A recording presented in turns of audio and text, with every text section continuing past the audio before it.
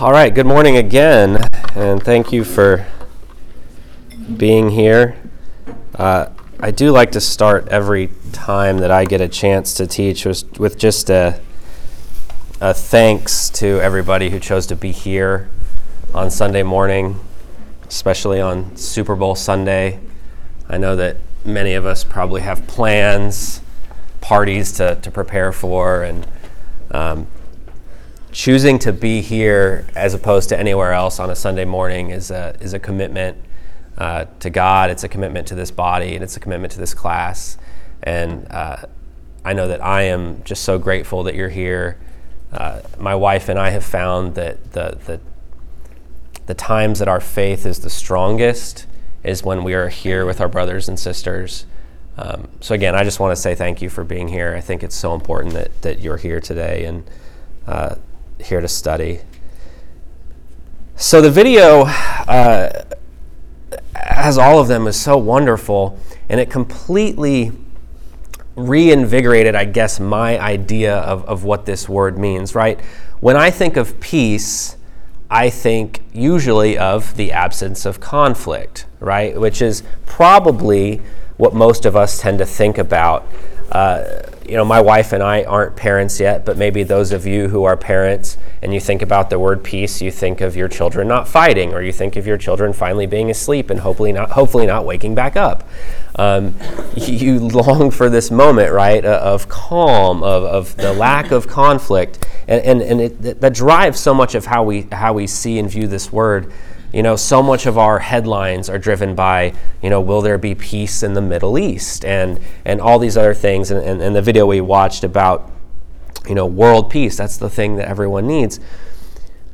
But biblical peace is so much bigger than just lacking conflict, right? We spent several weeks working through sin, transgression, and then ultimately iniquity, which I think we came to a determination that iniquity really is the broken state of the world. It's a bent world as a result of the transgression and sin that we bring into it, right? So what peace is, as described in the Bible, is taking that bent shape and straightening it out, making it whole, fixing it.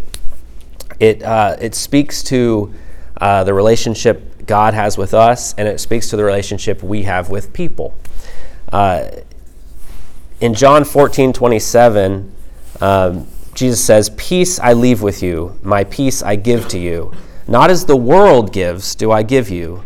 Let not your hearts be troubled, neither let them be afraid." I like this idea that not as the world gives to you, but my peace is something different. It's something more full and powerful.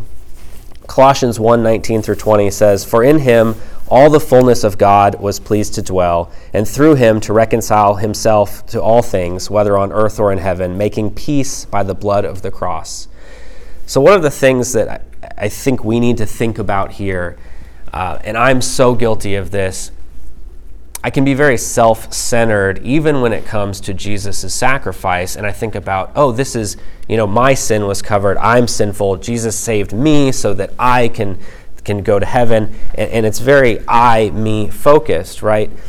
But the world, through human sin, was bent, broken, and Jesus, through his blood, made peace for all of the world. It is a completely transformative process that we get to be involved with.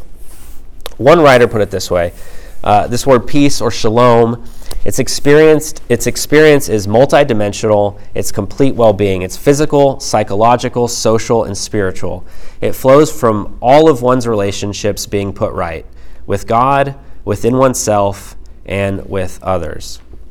I'm going to run through kind of a series of verses here. We won't stop to read them just based on time, but it says that shalom becomes an especially prominent theme in prophetic literature. And if you think about why that is, look at the experience of the people of God constantly disobeying through their kings, through their leaders, just through their daily lives. And so much like we experience a bent and broken world through our own sin. The people of Israel did the same. And what it took for them was to have prophets to come and say, this is going to be made right. God is going to put this right. The prophets explain that the invasions and exile is the loss of shalom. It's a curse on Israel for breaking the covenant and as a punishment for disobedience. And you can see this in Isaiah 48:18, in Jeremiah 14, and Micah.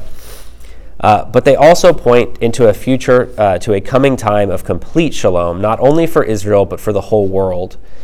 It's important to note that only God is able to create this idea of peace, of shalom. And this gift comes through the work of Messiah, who's been called the Prince of Peace. Therefore, and I think this is just something I never really thought about before, that peace, shalom, is the most basic characteristic of the future kingdom of God. Right? We talk about longing, just deeply desiring God's kingdom. We pray for God's will to be done and for his kingdom to come.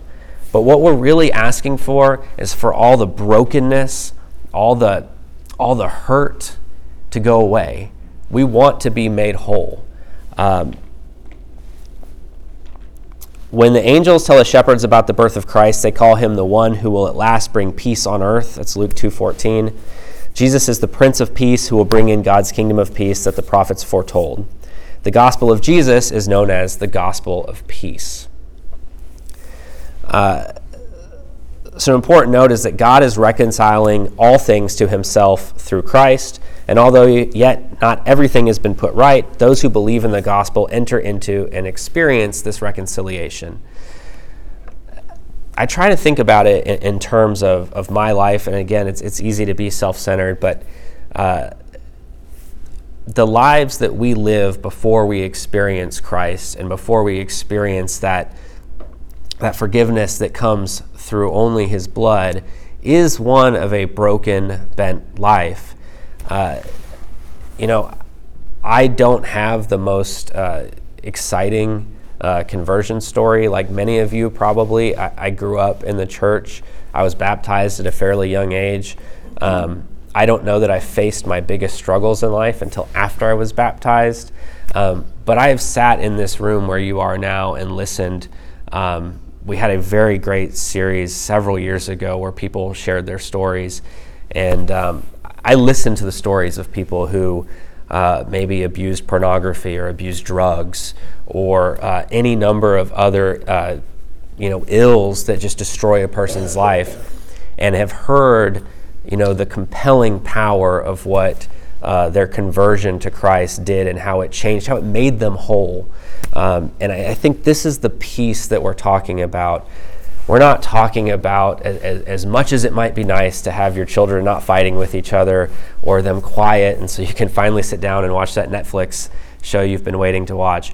We're talking about a transformative power in your life that takes you from brokenness, that takes you from hurt to the wholeness that only exists in God. Jesus brings peace, brings us the peace of God, but it's a peace that we have within ourselves. The peace of God, it says, it garrisons our hearts against anxiety, difficulties, and sorrows. It is possible to have a peace so deep that we can be content in any circumstance, even in times of great difficulty. The peace of Christ is also closely related to joy. So I want to take a step back for a second, and Philippians 4:12-13 talks about being content in any circumstance, even in times of great difficulty. And I think some of the news of today and just what we all have going on in our lives, this is a very open class, and I appreciate that. I think this is a class that shares its sorrows with one another. I am not ashamed to say that I have shed tears in this classroom on more than one occasion because of what was being shared. We come together to share our sorrows, but what's so important to me and what I have seen from this class particularly is that it's not just about commiserating with the sorrows. Those sorrows are shared because we do believe that we have peace, we have wholeness, we have fulfillment in Christ no matter the circumstances. I have not been put to the test in ways that some of my brothers and sisters here have been, but I want you to know that those of you who have shared those moments has lived with me, and I go home and I go to a place where I think, if I ever suffer the way that these people have suffered, I want to be them. I want to be Dudley. I want to be David. I want to be any of you in here who have shared your hearts and have shared that resolve. And so, this is not just a lesson about, here's some words, they're good words, we should know them. This is a lesson about the lives we're living, about the sorrow we're going to have, but about our ability to find peace and wholeness through our faith and our belief. I'm going to come back to something in a second because of where this is going. I kind of wanted to kind of have a theme today, and I'll do it twice. Again, like many of you, I grew up in church. I grew up singing songs that, Bretian every now and then peppers in, but are not, the Bretian specials. And, one reason that I love Highland so much is our song service. I have never felt so much joy singing. But, as I've grown older and, really thought about this a cappella tradition that the churches of Christ have, and the importance of the lyrics, the importance of the words we're raising to God. It made me think of a song that I think we all probably know very well, but the song, "It Is Well With My Soul." And that is such a profound song. And if you don't know the story, and I imagine many of you do, but it was written in 1873 by a man named Horatio Spafford, who lost his son and 4 daughters in 2 separate tragedies about 2 or 3 years apart. He lost his son in a fire and lost 4 daughters in a ship that sunk. And, I don't have children, but I cannot imagine just the horror, the anguish of losing people you love just like that so quickly. But he sat down, and the story goes that he wrote these lyrics as his ship was actually passing by the place where his daughter's ship went down. And he wrote these lyrics. When peace like a river attendeth my way, when sorrows like sea billows roll, whatever my lot, thou hast taught me to say, it is well with my soul. It says, though Satan should buffet, though trials should come, let this blessed assurance control, that Christ has regarded my helpless estate and hath shed his own blood for my soul. My sin, oh, the bliss of this glorious thought, my sin, not in part, but the whole. It's nailed to the cross, I bear it no more. Praise the Lord, oh my soul. And it ends with, and Lord, haste the day when the faith shall be sight, the clouds be rolled back as a scroll. The trump shall resound, and the Lord shall descend. A song in the night, oh my soul. I sang that song so many times growing up as a child.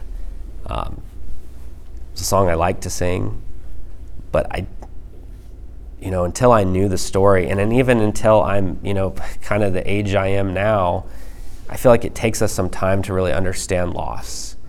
It takes us some time to see others go through it, to have ourselves experience it. And reading these lyrics written by a man of God who is enduring the most horrific tragedy a person could experience, this is the meaning of the word peace. This is the type of peace that we're talking about that is only available to you and I through Jesus Christ. You can't get it any other way. I think back and I remember Eric preaching about being with a brother in the hospital who said, how do people who don't have a church family get through this? They don't. They don't. They have traumas that they're going to live with the rest of their lives. And we might too, but there's something different that we can experience through the peace that only Jesus can provide us. This is a little off to the side of it, but I think it's so important. This is February. Probably in your children's schools, they're going to talk a lot about Black History Month, and rightly so. And you're going to have your children, and probably just on Facebook, you're going to maybe see some things that it's been a long time since you studied about them, or maybe your children will learn things that are new to them. Jesus brings us peace with other human beings, and I want to make this point because humanity has failed at it. Christians have failed at it. Christians still fail at it. We probably still fail at it without meaning to. But Jesus brings us peace with other human beings. Our peace with and from God gives us the resources to maintain unity and love with others through continual forgiveness and patience. Christ is our peace, and by his death on the cross, he removes even the high racial and cultural barriers that divide us. I think this is important, and I am going to have to speed along because I'm getting a little bit behind. But I want to read Ephesians chapter 2, verses 11 through 22. I think this is just a point that's important, and I want us to understand that the types of issues that we deal with today here in Memphis, in the United States, across the world, are the same issues that brothers and sisters in Christ many, many years ago wrestled with, and the Bible speaks to. So starting in verse 11, therefore, remember that at one time you Gentiles in the flesh, called the uncircumcision by what is called the circumcision, which is made in the flesh by hands, remember that you were at that time separated from Christ, alienated from the commonwealth of Israel, and strangers to the covenants of promise, having no hope and without God in the world. But now in Christ Jesus, you who were once far off have been brought near by the blood of Christ.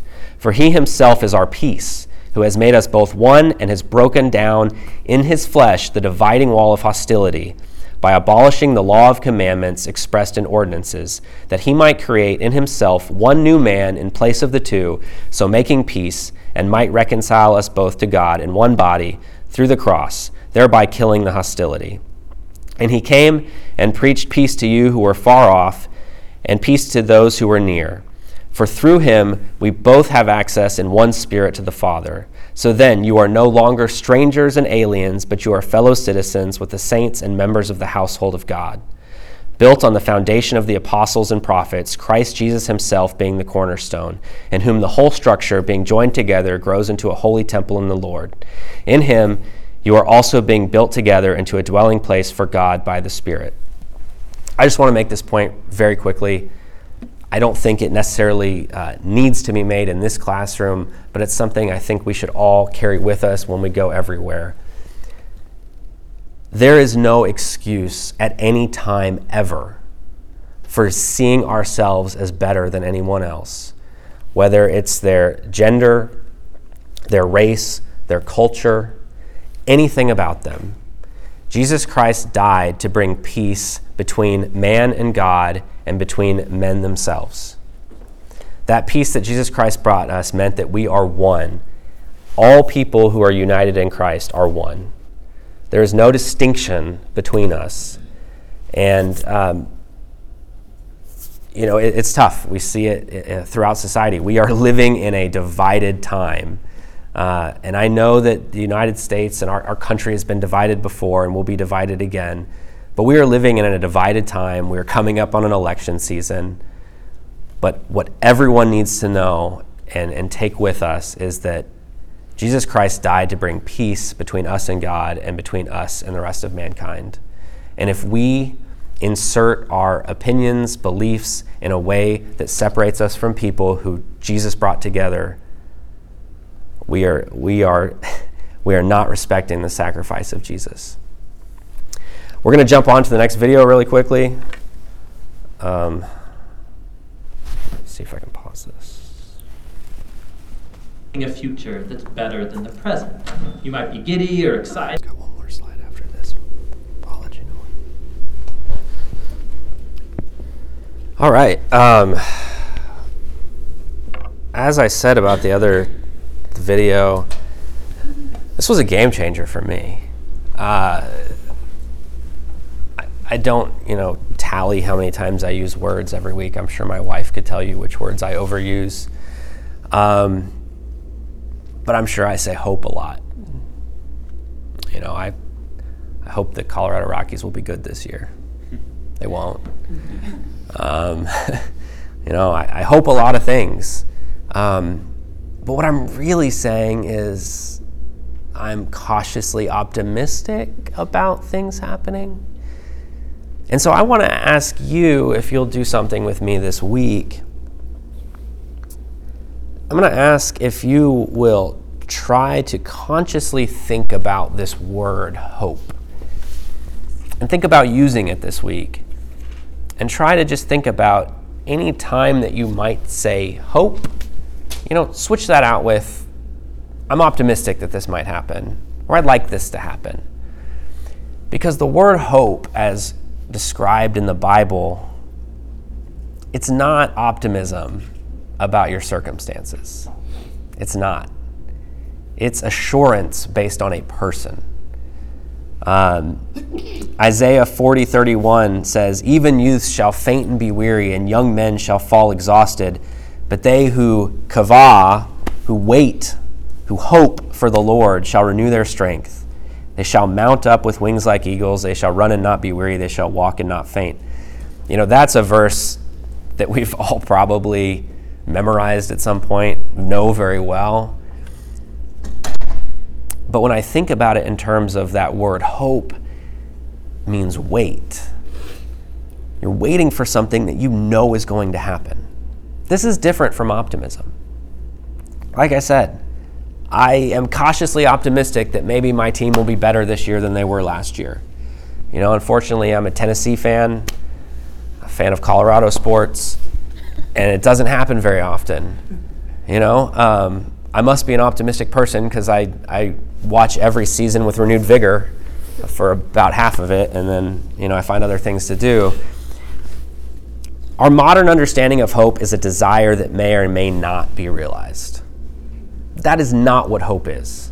That's not what God has shown us that hope is through Scripture. The hope we have is something sure. It's something we know is coming and we have to patiently wait for. That word elpis means it's a strong and confident expectation.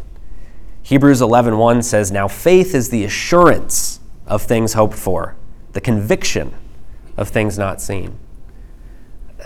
It's not, I feel good about it.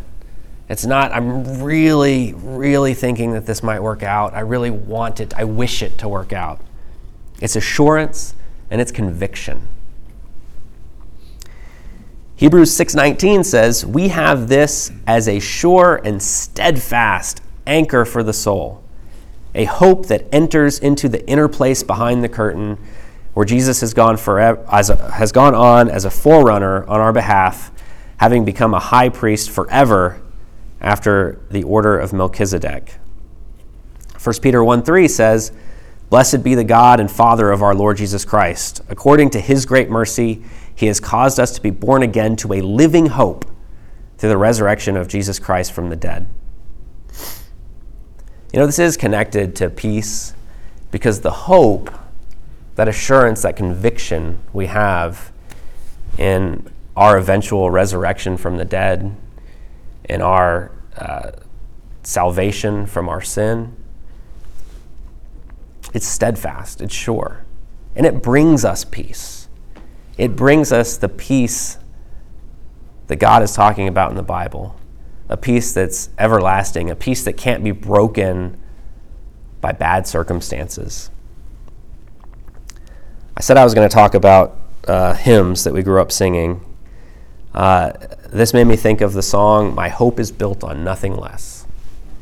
My hope is built on nothing less than Jesus Christ, my righteousness. I dare not trust the sweetest frame, but wholly lean on Jesus' name. On Christ, the solid rock, I stand. All other ground is sinking sand. I like that later it says, his oath, his covenant, his blood, they support me in the whelming flood. When all around my soul gives way, he then is all my hope and stay. Kyle, would you advance the slide for me? I just wanted to end with this. You're not going to know who this is, and that's okay. One of my childhood best friends that I grew up going to church with, his father passed away unexpectedly on Wednesday. He was 60 years old, and it was shocking. You know, I knew he had multiple sclerosis and was receiving some treatments, but by all account, things were going well. His daughter had talked to him a couple hours earlier, and he said he felt great. He died. You know, my mom called me to tell me, you know, I hadn't seen them in several years, but I immediately had these flashbacks to being 8 years old at their house. And I had strict parents, so we weren't allowed to watch Cool Runnings, but I watched it at his house. that John Candy. You know, I think I first saw Star Trek Deep Space Nine at their house and became my favorite Star Trek. You know, I started thinking about my friend. I started thinking about that loss. And, you know, their father hadn't been gone, I think, 2 or 3 hours. When she posted, "My dad took his first breath in heaven today. Please pray for my family. This was very unexpected. This hurts. Please pray for my mom. They've been together forever." They started dating when they were 14 years old. They're 60. Please pray about the hard steps that are ahead for all of us. I know that my dad is with Jesus and that we will see him again. I know. Okay? This is the hope that we're talking about. This is the peace we're talking about. Okay? It doesn't matter your circumstances. Your circumstances, they can't affect it. Okay? I know that he's with Jesus. I know we're going to see him again. These are radical, bold words. Peace, hope. Do not let the world's modern interpretations of these words change their meaning for you. Because I want you to know, if you're here today and you have been baptized into Christ, you have peace and you have hope. It's an assurance. It's a conviction. It is a complete fulfillment and wholeness made where brokenness existed before. And you have that. And I'm just so grateful that I get to be here and share that relationship with all of you today. Thank you so much for being here today. Oh man, anybody else want to do announcements? That was great.